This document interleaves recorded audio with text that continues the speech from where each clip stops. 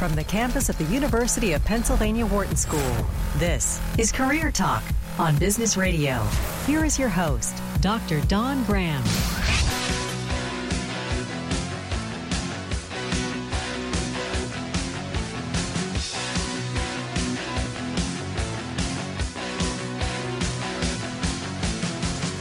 Welcome to Career Talk, your career insider. We are on Business Radio, and we are powered by the Wharton School, Sirius XM, Channel 111. Hey, if it's Thursday at noon, call us now at 844-WHARTON, 844-942-7866. I'm your host, Dr. Don Graham. I'm the career director for the Wharton MBA program for executives right here in Philadelphia.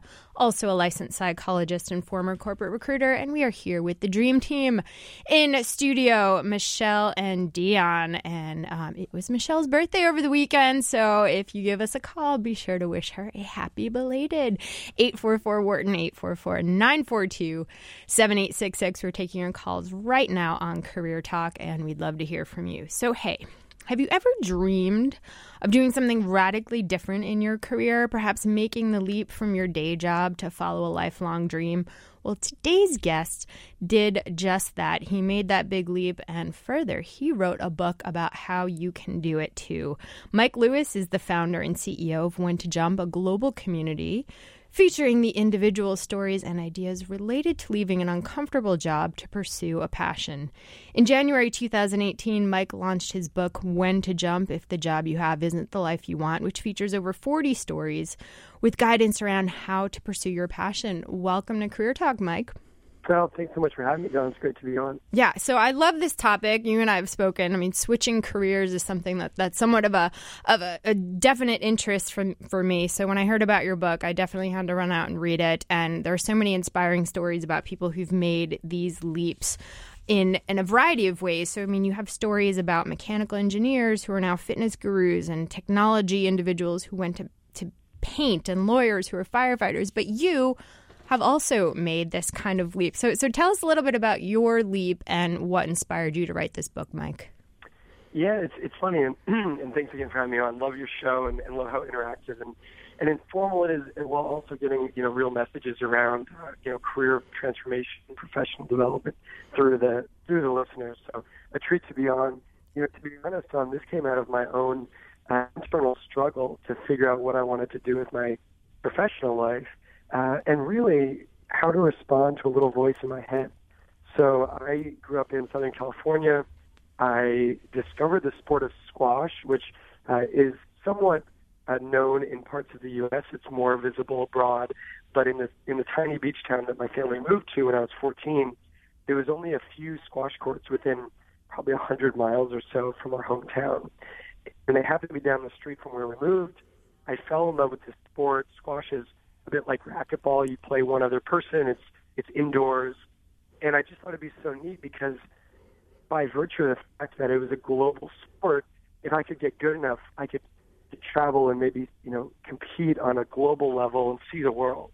And when I was 14, a professional squash player, yes, they do exist, was traveling through town, stayed at my house. Our family hosted him for a few days.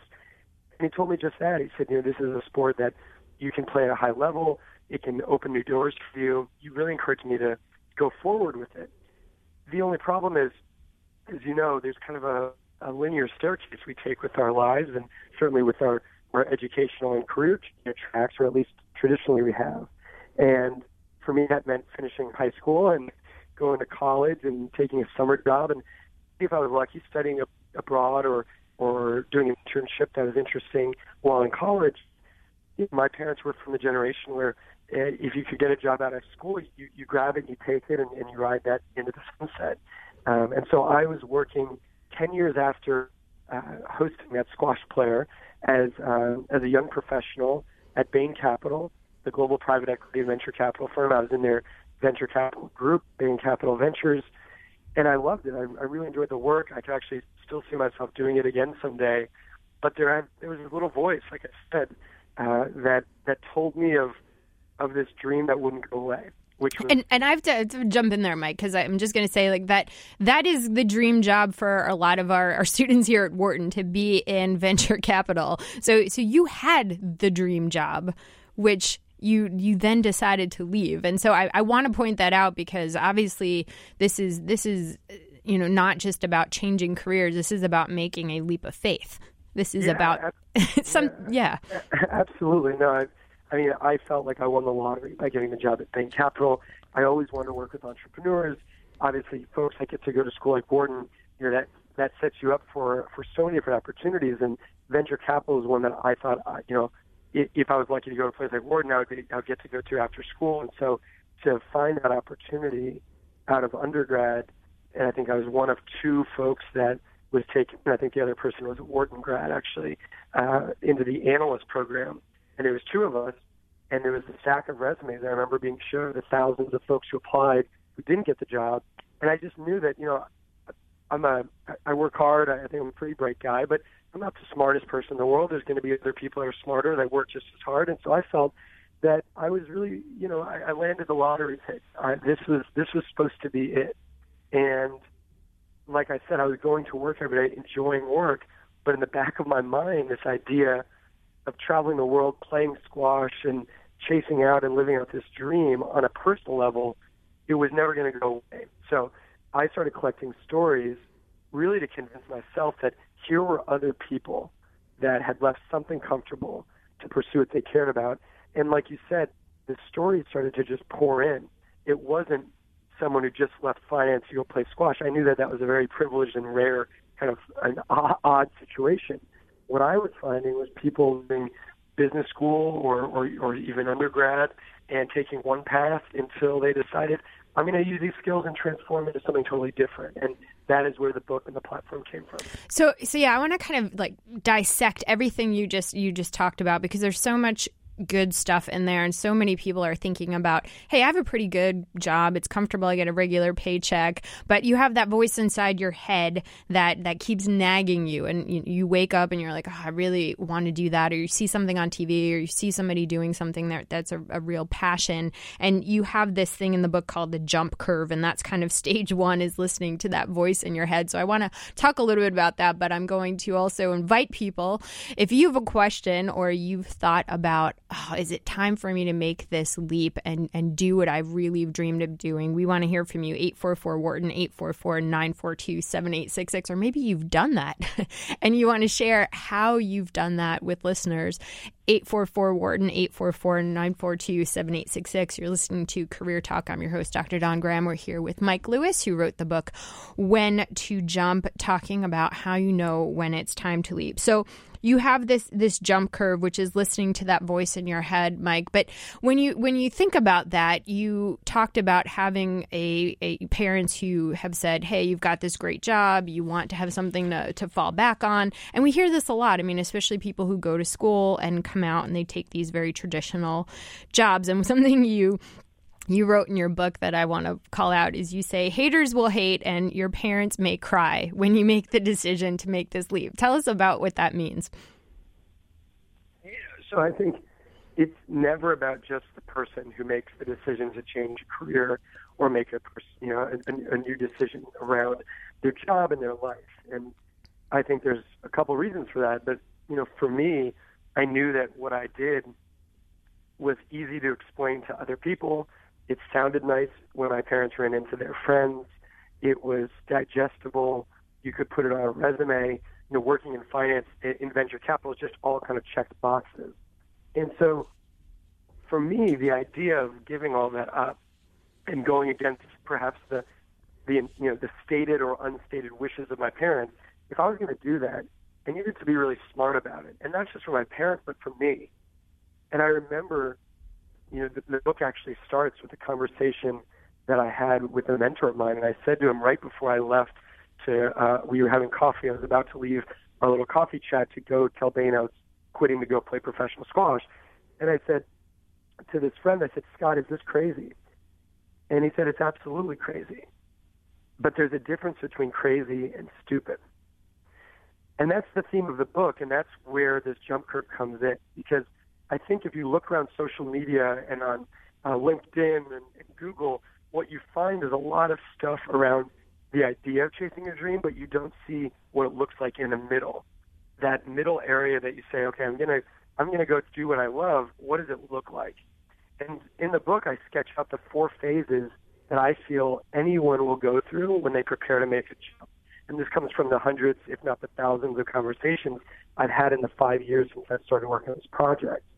And so for me, there is a difference between crazy and stupid, and it's being able to say, I've listened to that voice in my head, that's phase 1. I've made a plan, which is phase 2. And in that section, we talk about the financial planning, sowing a safety net, creating what I call pre-jump practice, which means practicing what you're going to go do before you actually leave the thing you do to go do it. Yeah, I want to talk about that for a second because I think it can be very tempting to look at the life of somebody who's, for example, playing professional squash or, doing some of these other things that the jumpers in your book have switched to, like being a teacher and then going to being a ski instructor, a bond trader to a photographer. But I think there's something about your story that people need to know. I mean, you lived out of a duffel bag, you couch surfed, you gave up a lot to pursue this type of career. So you went from a very comfortable paycheck to making a significant change in your life. So how can people know, Mike, that all of those intangibles that come with the leap are going to fit their life once they get there? Sure, that's a great question. I think that goes to that phase 2, which, like I said, the 3 parts is, you got to save up. You have to save up enough to give yourself a shot to actually take that risk. Let's say you want to become a painter and open a paint shop. You probably should save up enough money that you go and jump into the paint shop. You've got some runway to see if it works. But before you even do that, the other piece of this section is the pre-jump practice. I tell folks all the time, say, well, I'd love to be a painter, I just don't know if I'd like it. And what I'd say is, and there's actually a story from a gentleman who started a Harpoon Brewery. I don't know if you've had any of their beers, but they're based in Boston. And he worked in finance, actually, as well. And you know what he did? Career change. He would think about being a professor. He would think about moving to another area of finance, and he also was interested in beer. And what he did was he shabbed a beer maker. He talked to people in the restaurant industry. He sat in on kind of small business operations classes. He started to learn the finances of launching a business. He also learned what it would be like to be a professor and to go down the academic route. And also even at the third kind of, leg of the stool, he looked at what it was like in other jobs if you were to change.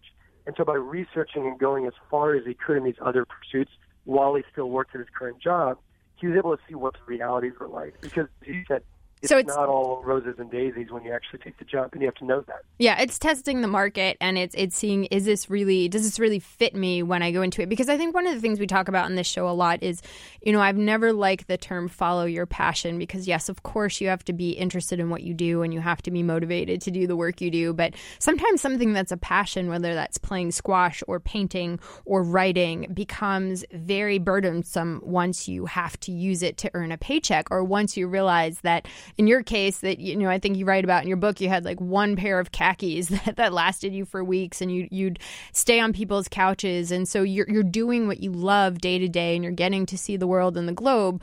But there are certain things about your lifestyle that you had to give up to do those. And I think that thinking about those trade-offs and experiencing perhaps those trade-offs before you make the leap, which is the second step of your jump curve, which is making this plan, is really critical, because you may decide that, hey, you know what, I actually really enjoy this more as a hobby. Hey, you're listening to Career Talk, 844-WHARTON, 844-942-7866. We got Dream Team in studio taking your calls right now at 844-WHARTON, 844-942-7866. You can also tweet at Dr. Don Graham. We're here with Mike Lewis, who is the author of When to Jump, and we're talking all about how you know when it's time to make that leap to follow your dreams. So we're talking about the jump curve, and we're talking about how to sort of dip your toe in the water, Mike, which is kind of what I hear you saying, and see, is this really for me? And I know you've interviewed hundreds of people. Have you interviewed people who have said, you know what, once I kind of dipped my toe in the water and started making this plan and looked at some of the sacrifices, that I realized this isn't for me. This isn't what I thought it would be. Yeah, so the baker's conundrum, because it's a lot of people who bring up the idea of starting a bakery that end up just, you know what, that's actually not the life that I want. And that's the whole point of this book, is it's not to say jump in a 180-degree way, change everything about your life, and you'll be happy, because I think the world doesn't need another book like that. You actually said it's a little bit contrived to say follow your passion, because you're right.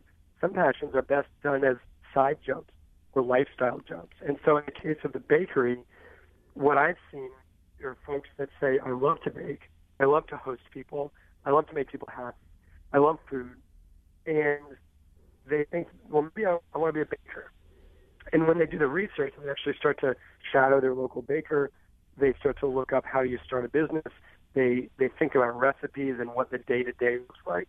It's actually a pretty tough and sometimes, or maybe most times, miserable pursuit if you're not willing to wake up at 3:30 to start baking and go to bed at 7 o'clock and maybe not see your family because you got to get back up at 3:30 to bake some more. And so that's an example, I think, of something that might seem good on paper. It might be nice on a glossed-over photo of a beautiful bundt cake on Instagram, but there's a story and a career behind there and a certain sense of reality that you need to understand. And there's a great story in the book on this. There's a woman who loved cooking. She left a retail analytics job at the Gap and went into the back of a kitchen at a really nice restaurant in California. And it was awful. She thought, never what I want to do. This is a wrong jump, right? So she jumped back and had a similar job working in retail for another big company. But she looked at her experience that didn't work. She said, what did I like about that? And she found that she fell in love with cheese. And she really liked the idea of selling cheese at retail, cheese, but not necessarily a massive restaurant working in a kitchen. And so she planned her jump skills at her new job in corporate America that would prepare her to predict inventory, to prepare sales metrics, to think about costs and revenues, all this stuff. And then she jumped again, and she now has, I think she's been in business over 5-6 years, has a second cheese shop open in the area, and really enjoys that job because she knew what it would take. And she went out and visited the dairy farmers and the cheese shops to know what that life would look like before she jumped again. Right. And I think the reason why I'm so attracted to your book because there's the baseline of it is hope, and the baseline of it is courage, and the fact that we have one life to live, and we get to choose what we want to do. And yes, societal norms and maybe our family or our parents or our upbringing and culture and obviously people need money and healthcare, and there's a lot of factors that need to go into this decision making, Mike. But I feel like, as I wrote my book, Switchers, is that people can be happier. And I think we create these cells, these jail cells in our own mind about, I can't give this up, or I can't make less money, or I can't disappoint my parents, or I can't do these things. And life goes by and you find out you wake up 20 years later in a job, and in your case, a job that was great, but not what you wanted to do. And you've reinvented yourself now, 3 times. You've been at Bain as an investor, you've been professional squash player, and now you've created this when to jump empire where you're helping other people learn to take the steps to decide if a jump is right for them. And I think that's the power that I love about your book, is because it gives us all the hope as well as the stories and the steps and inspiration to be able to take that leap ourselves. Hey, you're listening to Career Talk on SiriusXM Channel 111.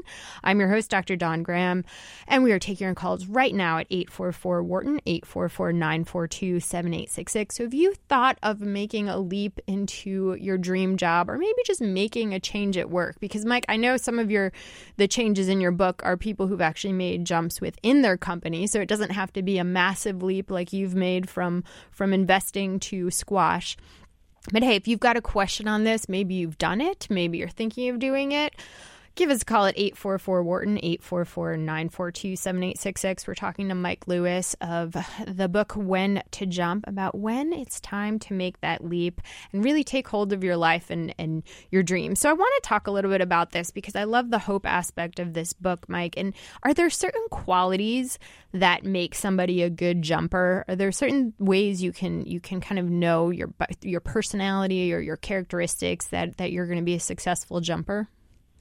Well, this might come as a surprise because I think it is counter to what we hear in pop culture, but I truly believe any way. So, Mike, you broke up just a little bit there. Can you just repeat that? Oh, yeah. I said it might sound kind of paradoxical to what we see in pop culture of only the strong survive, and only some people have these God-given gifts of courage. But I actually think that that's not true. I think anybody can jump. And I think if you look at the book, we have 44 narratives from every type of person across every background, demographic, income level, education level. We have folks from first-generation immigrants, high school dropouts, to baby boomers who left great careers and entry-level jobs to do. The key characteristics is a sense of showing up and persistence. Because what I found is that there are what I like to call 10,000 unsexy steps that come with doing your jump. And anybody who takes a chance to do what they love is going to experience those head on. So the question is not, are you smart enough to get through, or are you clever enough to figure out the path? The path's in front of you.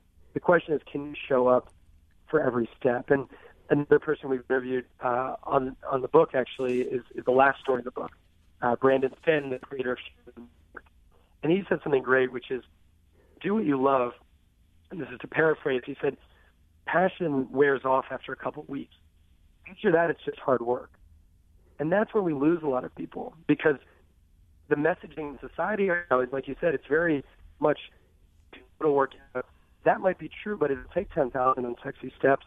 If you look at the book or across our community and the folks we have on our podcast, they're talking about jumps that have taken months to plan and maybe even years to execute.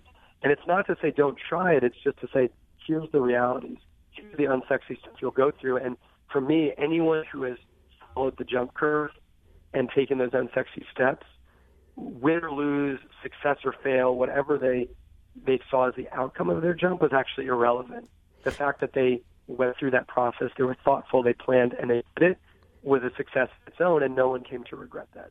Yeah, so I think that's a key piece you have to pull out, is that these are not overnight successes. These are, and you have a lot of great quotes from the people who've made jumps in your book about that. Yeah, the passion is there, but then it's really taking a step every single day, every day towards that, even when you're tired and even when the passion dies down. And there's another quote that says, you can't just try once, you have to try again and again and again and again, and get up every day and do it, and recognize that you keep your eye on the prize and you get there. So it's not meant to be easy, and just because it's your passion, it doesn't mean that every moment is going to be exciting or fun or not hard work. Hey, you're listening to Career Talk, Sirius XM channel 111, and we're going to go to Jake in Texas. Jake, welcome to the show. What's on your mind today? I love what you guys do. I just want to share, listening to this makes a lot of sense to me. I retired from a 16-year radio career. I'm in my mid-30s, all here in Houston, and last year. And I have a small entertainment company that takes care of our bills.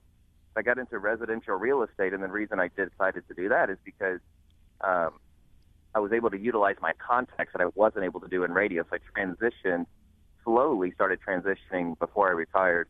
All my contacts, kind of letting them know I was going to segue. And then when I made the jump, the toughest decision that we made was, what insurance are we going to go with when we have our second child? It wasn't, can we make it happen? Should we do it? It was just, which insurance should we take? What have you found to be the most difficult thing when people kind of pre-plan like we did?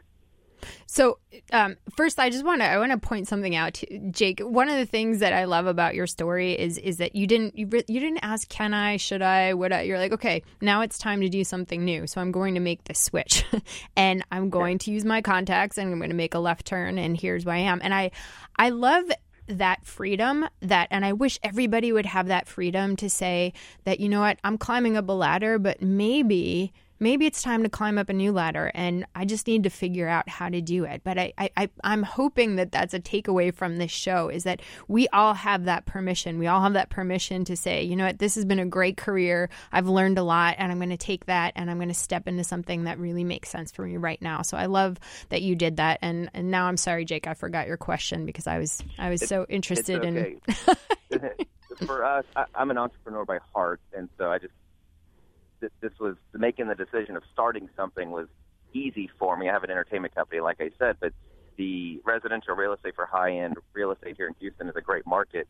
The hardest decision that we ended up facing was, which insurance should we choose, because we're going to have a second child. or at least we plan to, God willing. And so that was our toughest decision. What do you guys see to be the toughest decision for people that are making the transition with a little bit or a lot of planning? Got it. So what is, I mean, I'm going to say, this is great. It's like the pre-break quiz, but on me. I'm going to say fear. I'm going to say fear is what's going to get in people's way. But Mike, you've interviewed hundreds of people. What do you see as the biggest obstacle? Yeah, and first of all, Jake, that's an awesome story, and congrats and best of luck with your with everything you're doing. I think that you didn't have a problem that I see most people face, fear of the unknown. So I think that it's similar to Don. There is fear in a lot of ways, but when you look at probably your career as a journalist and in radio, you know what you're giving up, right? Like you can say, this is my my paycheck, this is my social station, this is what my friends think, this is my pension, maybe my 401k, all these things. If you're going to go into whether it's high-end residential real estate in Houston, or if you're going to go into starting your own entertainment company, or both, those things just have so many question marks that the rational pragmatist might say, well, we know what we're giving up on one side of the equation, but we have no idea what these question marks will lead to on the end. And of course, as an entrepreneur, you can appreciate this. It's usually a lot better, like even if it's just quality of life, maybe standard of living, maybe it's just peace of mind, you're doing what you love. And the book talks about this, that once you jump, you actually bump into a lot of luck, and we could probably have a longer conversation on what kind of things happened when you started your entertainment business and went into these other ventures. But you can't see them at the edge, right? You can only see the unknown. And I think that's what point, most people say, I don't need to do this. I don't need to take the risk. And for some people, that's maybe the right decision, but I believe that's somewhat sad because a lot of great things are waiting up for you to allow yourself to be lucky to bump into after you take the jump. You just don't see it in that equation, and that's a hard equation to swallow. And I think a lot of people feel like they can't go back. I mean, they feel like it's an all or nothing. And, in some cases, it might be hard to go back, or maybe you don't want to go back, but there's something else you want to do. And I think making that leap gives you the freedom to see things, as you were saying, Mike, that you didn't even see before. So if there's discontent and you're not satisfied and you think you have an idea about where you want to go, I mean, sometimes it's not the right answer, but you don't want to be where you are. So taking that step helps you get to the right answer. As I always say, clarity through action. And, you have to get out of your head. Jake, congratulations on your career. Plus, you've got a great radio voice, by the way. And we really appreciate you calling us on Career Talk, 844-WHARTON, 844-942-7866. You're listening to Career Talk on Sirius XM Channel 111. We're here with Mike Lewis, author of When to Jump, and we're going to go to Marie in L.A. Marie, welcome to the show. What's on your mind today? Oh, sorry, Louisiana. My apologies. Hi, yes. I have a question about when to jump. My passion is inventing. My passion is creativity, writing. And those are things that are, I wouldn't mind taking the risk, but in those areas, I need someone else to either give me a license deal or I need an agent. I need someone to promote the things that I'm doing. So it's not necessarily contingent on just me taking the jump, but I need other people to accept what I'm doing and to make it lucrative for me. So how do you jump when it's not just an avenue that you pursue by yourself, but you need other people to accept the things that you're doing? How do you jump in that area? Great question, Marie. And I'd venture to say, Mike, you can correct me if I'm wrong, I'd venture to say that whether you're doing squash or you're going to be a firefighter or a painter or a photographer, that pretty much every career requires people to take a chance on you. So, Marie, you bring up a really useful question in this because you're right. It's not just you. You're trying to get other people to roll the dice on you. So, Mike, how would you answer Marie's question? It's a really good one. Well, I think that in some ways, and I guess I can speak to this because my latest jump was leaving, the professional tour and wanting to write this book. I had sketched a cover page in 2013, and I was told pretty abruptly no by most people in the book writing world. And I'm sure, Don, you can relate to that, or maybe yes, not. I can. Yes, I can. There's a lot of no's to get to yes. Yeah, right. And it's interesting. I had a woman we have a podcast that comes out once a week on Tuesdays, and a woman who's coming on the When to Jump podcast next week. or in a couple of weeks, is a woman who makes music. She's a singer-songwriter.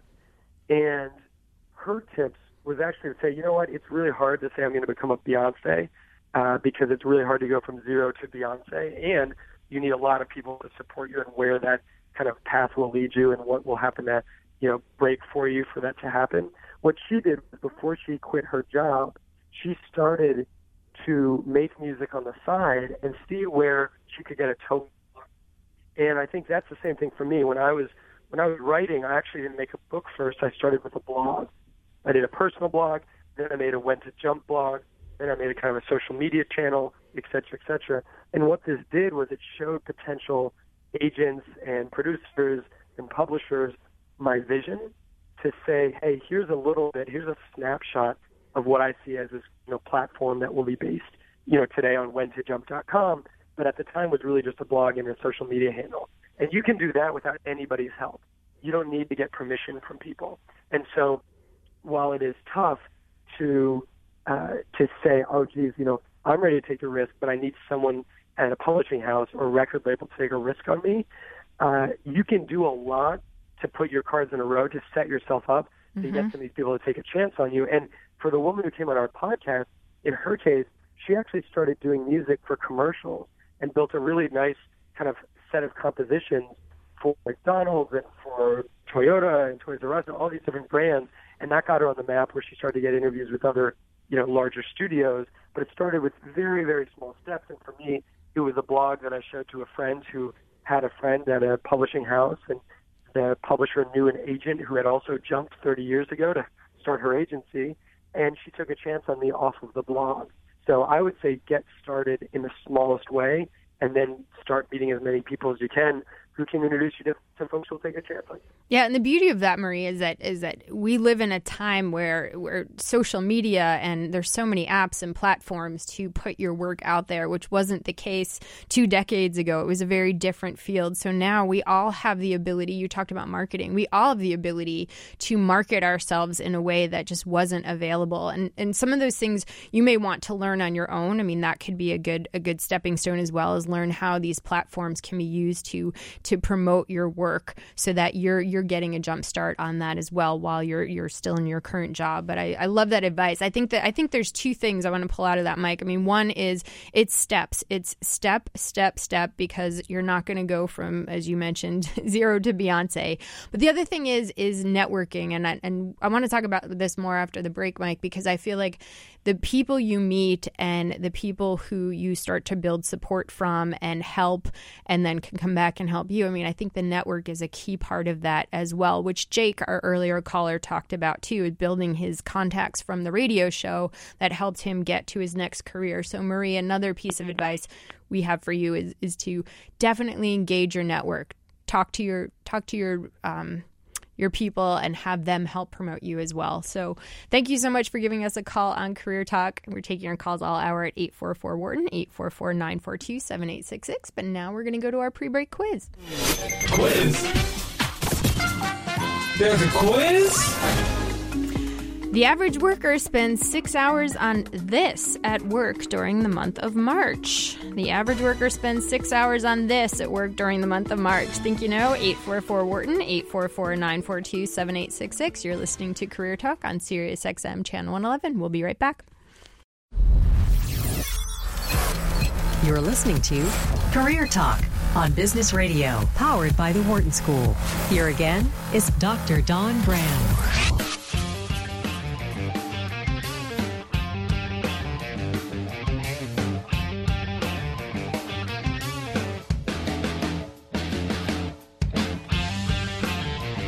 Welcome back to Career Talk, your career insider. We're on Business Radio. We are powered by the Wharton School, Sirius XM, Channel 111, Dream Team in studio, Michelle and Dion. Take your calls right now, 844-WHARTON, 844-942-7866. I'm your host, Dr. Don Graham, and you can follow me on Twitter, at Dr. Don Graham. There you go. There's some good branding. And we're here with Mike Lewis, who is the author of When to Jump. And Mike, so you've kind of built a little empire around the When to Jump, and we're talking all about how people can make the leap. But the coolest thing is that you've created a system where people can get support if they're ready to make a career switch. So tell our listeners a little bit about how they can find out more about you and when to jump. Sure. Yeah, so the book was intended to be an anchor to a broader platform. So it started out as a blog, and today we are centered on whentojump.com. That's just our name, whentojump.com. You can sign up for the newsletter when you get to the site. We put out kind of our thoughts and ideas and happenings from around our community that's now growing quite substantially globally in the newsletter around once or twice a month, so nothing too crazy. And I think that's the best starting point, is going to whentojump.com, signing up for the newsletter. And then if you like, shows like this, we host a show similarly, and I would love to have actually, Don, you come on at some point, which is the When to Jump podcast. And those are, like I said, episodes that come out once a week on Tuesdays. You can search in the Apple Store or anything while you're at, just When to Jump. And we have 30-minute unscripted, informal conversations with folks like Ariana Huffington and Sheryl Sandberg, but also everyday people like me and you and others who are taking risks and making jumps and really getting into the how and the tactics around what you can do to make that jump successful. And then the last piece, besides the newsletter off of whentojump.com and the When to Jump podcast, would be that we're actually starting just this last week a learning program online. So we took applications. We ended up receiving twice as many as we thought we'd get, which is tremendous.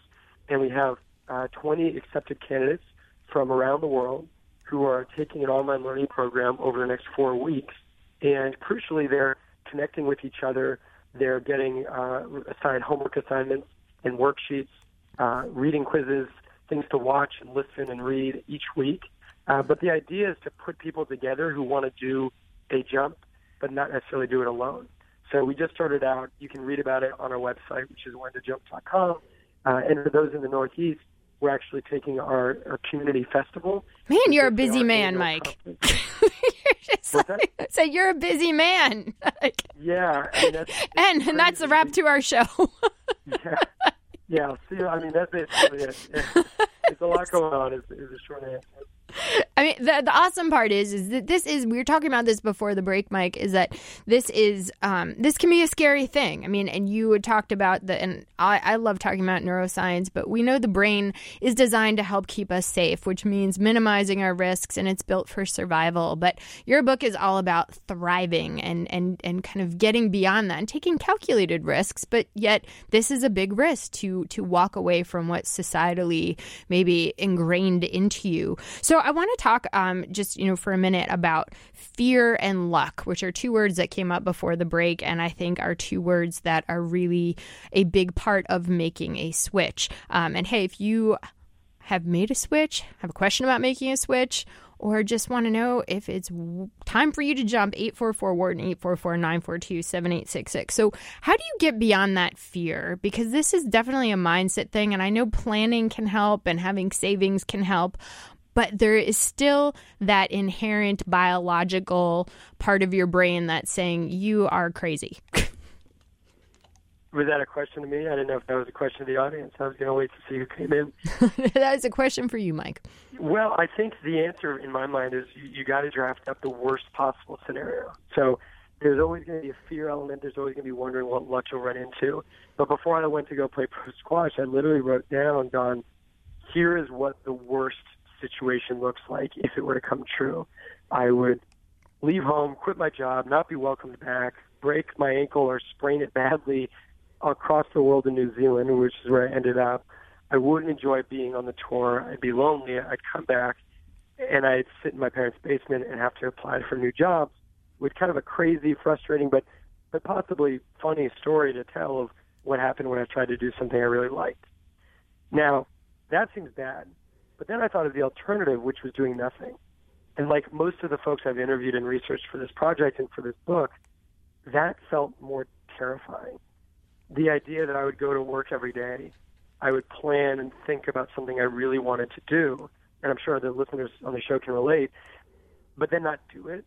Year after year and kind of getting older and looking back on my life and not having tried felt more terrifying than going for it and the worst possible scenario happening. So it's when that balance tips, when the thought of regret tips to overcome that fear. And there's actually a lot of statistics on that, Mike, about the fact that regret cuts deeper than failure or the perceived failure. So doing it and realizing that worst case scenario is probably not going to come true, but even having a plan, if it did come true, that you would land on your feet, and having confidence about that is something that helps you get over the fear. So I love that. So decide what is the worst case scenario, have a plan for that, and then think about yourself maybe 10 years from now and what happens if you don't do it? What is going through your mind then? There's a great quote that I mentioned in the beginning of the book from Jeff Bezos, founder and CEO of Amazon, that he gave at a Princeton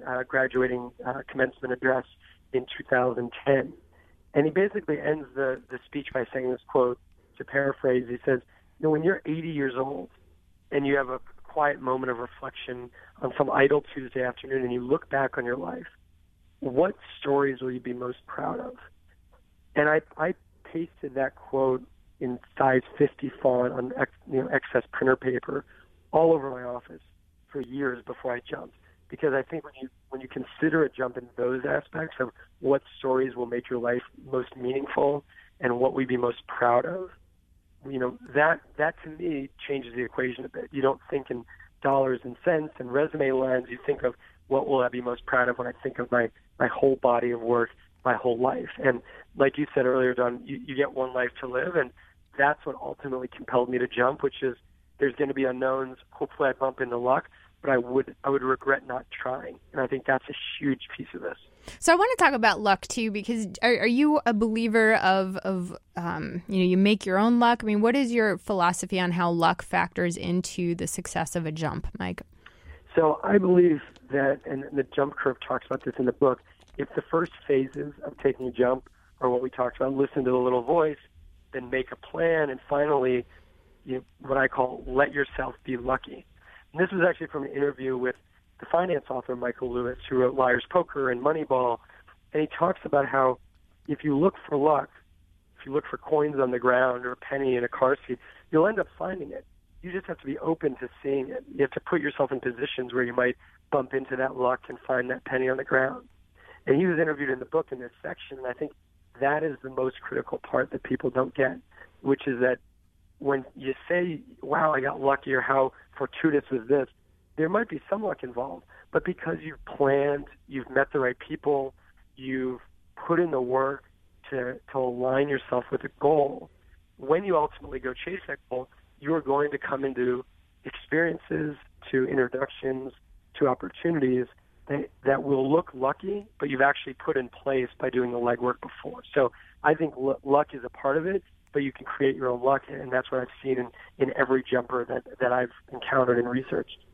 And you're listening to Career Talk on SiriusXM Channel 111. I'm your host, Dr. Don Graham. We're here with Mike Lewis of the book When to Jump, and we're going to answer our pre-break quiz. So the average worker spends 6 hours on this at work during the month of March. And I'm going to Dion, who made me laugh during the break with his answer. I'm just going to hit it now. So, look. Sometimes when you ask the question, I have just a very quick thought that pops in my head. It's usually wrong, but I usually go with it because it could be right. Yeah, but as a psychologist, I'm always so interested where these thoughts pop from. Yeah, it's a deep, dark place. Especially today's, Dion. Okay, look, my answer was the toilet. Right. Now, the thought process... It's March.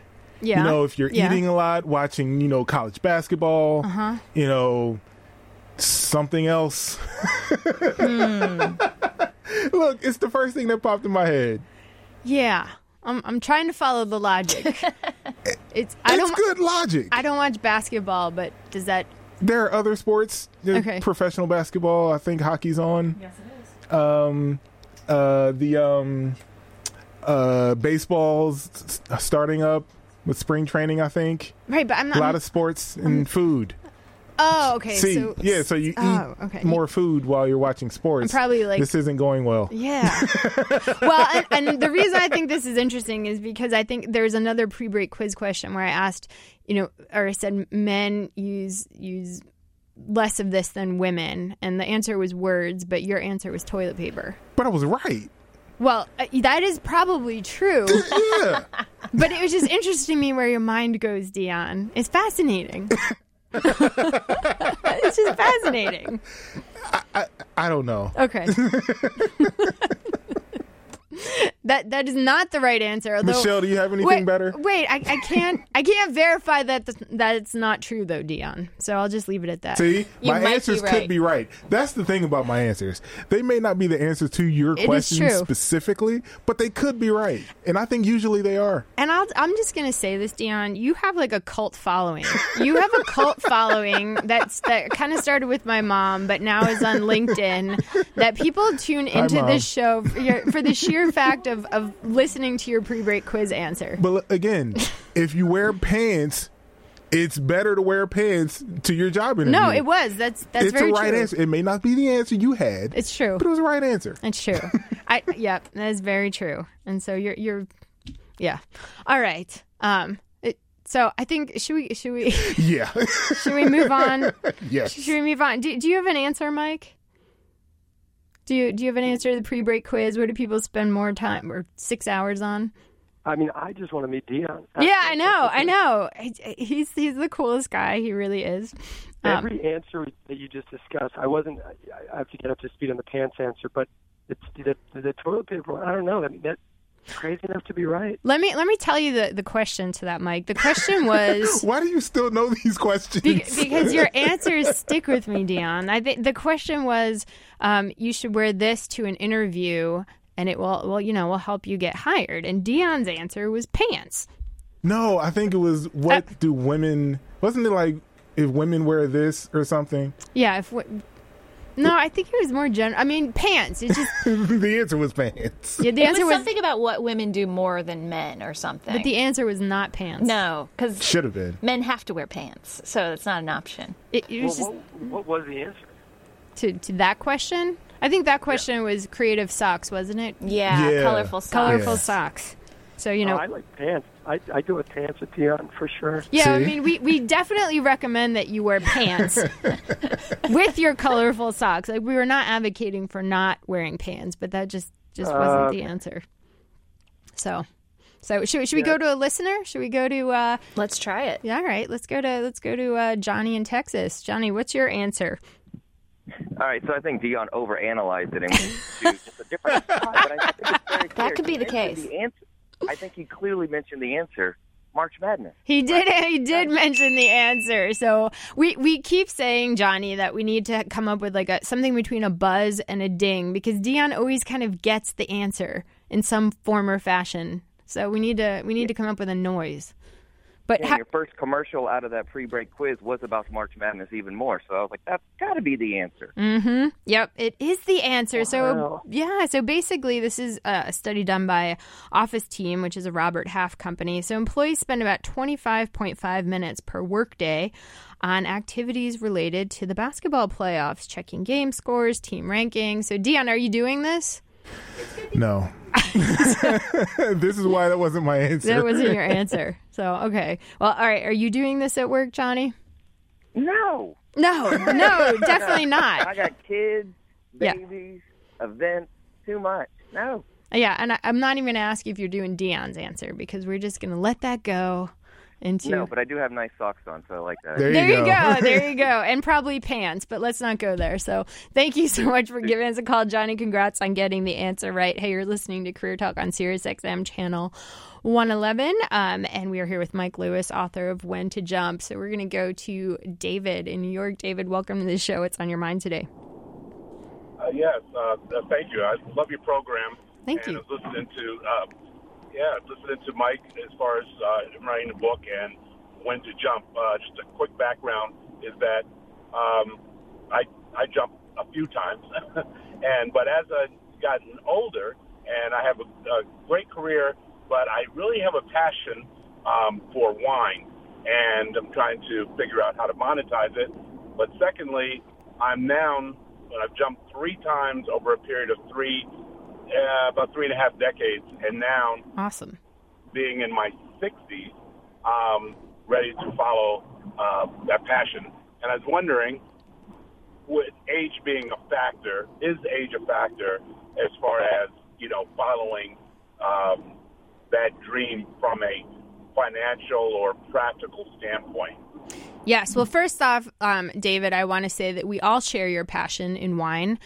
So we're very supportive of your jump into that. But Mike, I know you talked about in your book all different levels and backgrounds and stuff. So as we're kind of closing down, what is the quick answer for David? Does age have a factor in the decision to leap? No, I don't think so. And I applaud you for preparing to jump in a new career, after you've had a career or 2 or 3, it sounds like. In the book, we feature a woman who's from North Miami Beach who jumped in her late 60s. And that was something she had always wanted to do and made that happen. And even in our learning program, most of the adults who are participating have had a career or 2 and are looking to take that leap and do something totally different. So I would not let that into your mind that age is an issue. In fact, I think it's actually a benefit because you've got experience, you've got maybe some savings, you know what the world is like, and you can kind of hone in on what that jump is. So I'd say go for it and just think about, if you like working with wine, what angle do you want to go into? Is it serving wine? Is it making wine? Is it getting on a vineyard? Is it retail? All those different things. What is it, David? What's your angle with wine? Yeah, so my angle has been to start an exchange where people can find the types of wines that they want, regardless of where they come from, whether it's Italy or France or even some of the more unknown areas of the world like Hungary that produce wines. And because it's always, I find that a lot of the wine clubs or exchanges, if you will, they cater to, people that don't necessarily know what they like, and they drop in and out of wine clubs, trying to find the perfect wine for them. And I want to do something much simpler than that, teaching people about their palate and then going with that, as opposed to just any genre or varietal of the grape. Well, that's awesome. Yeah. That is awesome, David, and we wish you all the best. And I think I think the fact that you've made a couple of successful jumps is one of the things that's going to give you the motivation and drive and know-how and network to be able to make this next jump. So thank you so much for giving us a call on Career Talk. We are on Sirius XM Channel 111, and we have run out of time, but lots of great things in this hour about overcoming fear, taking control of your career, and really getting out there and creating the life you want. And if you want to learn more about how to do that and hear stories of other people who've done that, you should get Mike Lewis's book, When to Jump, and also go to his website where he has a lot of support for those who are interested in making the leap. Mike, thank you so much for being on the show the last hour. We learned so much. We enjoyed having you here. Michelle and Dion, you guys make me laugh every week. I love working with you. And of course, to all our callers and listeners, we show up for you here every week. So listen to us on Career Talk and check out the podcast at Dr. Dawn on Careers in case you missed an episode. You've been listening to Sirius XM Channel 111. We'll see you next time.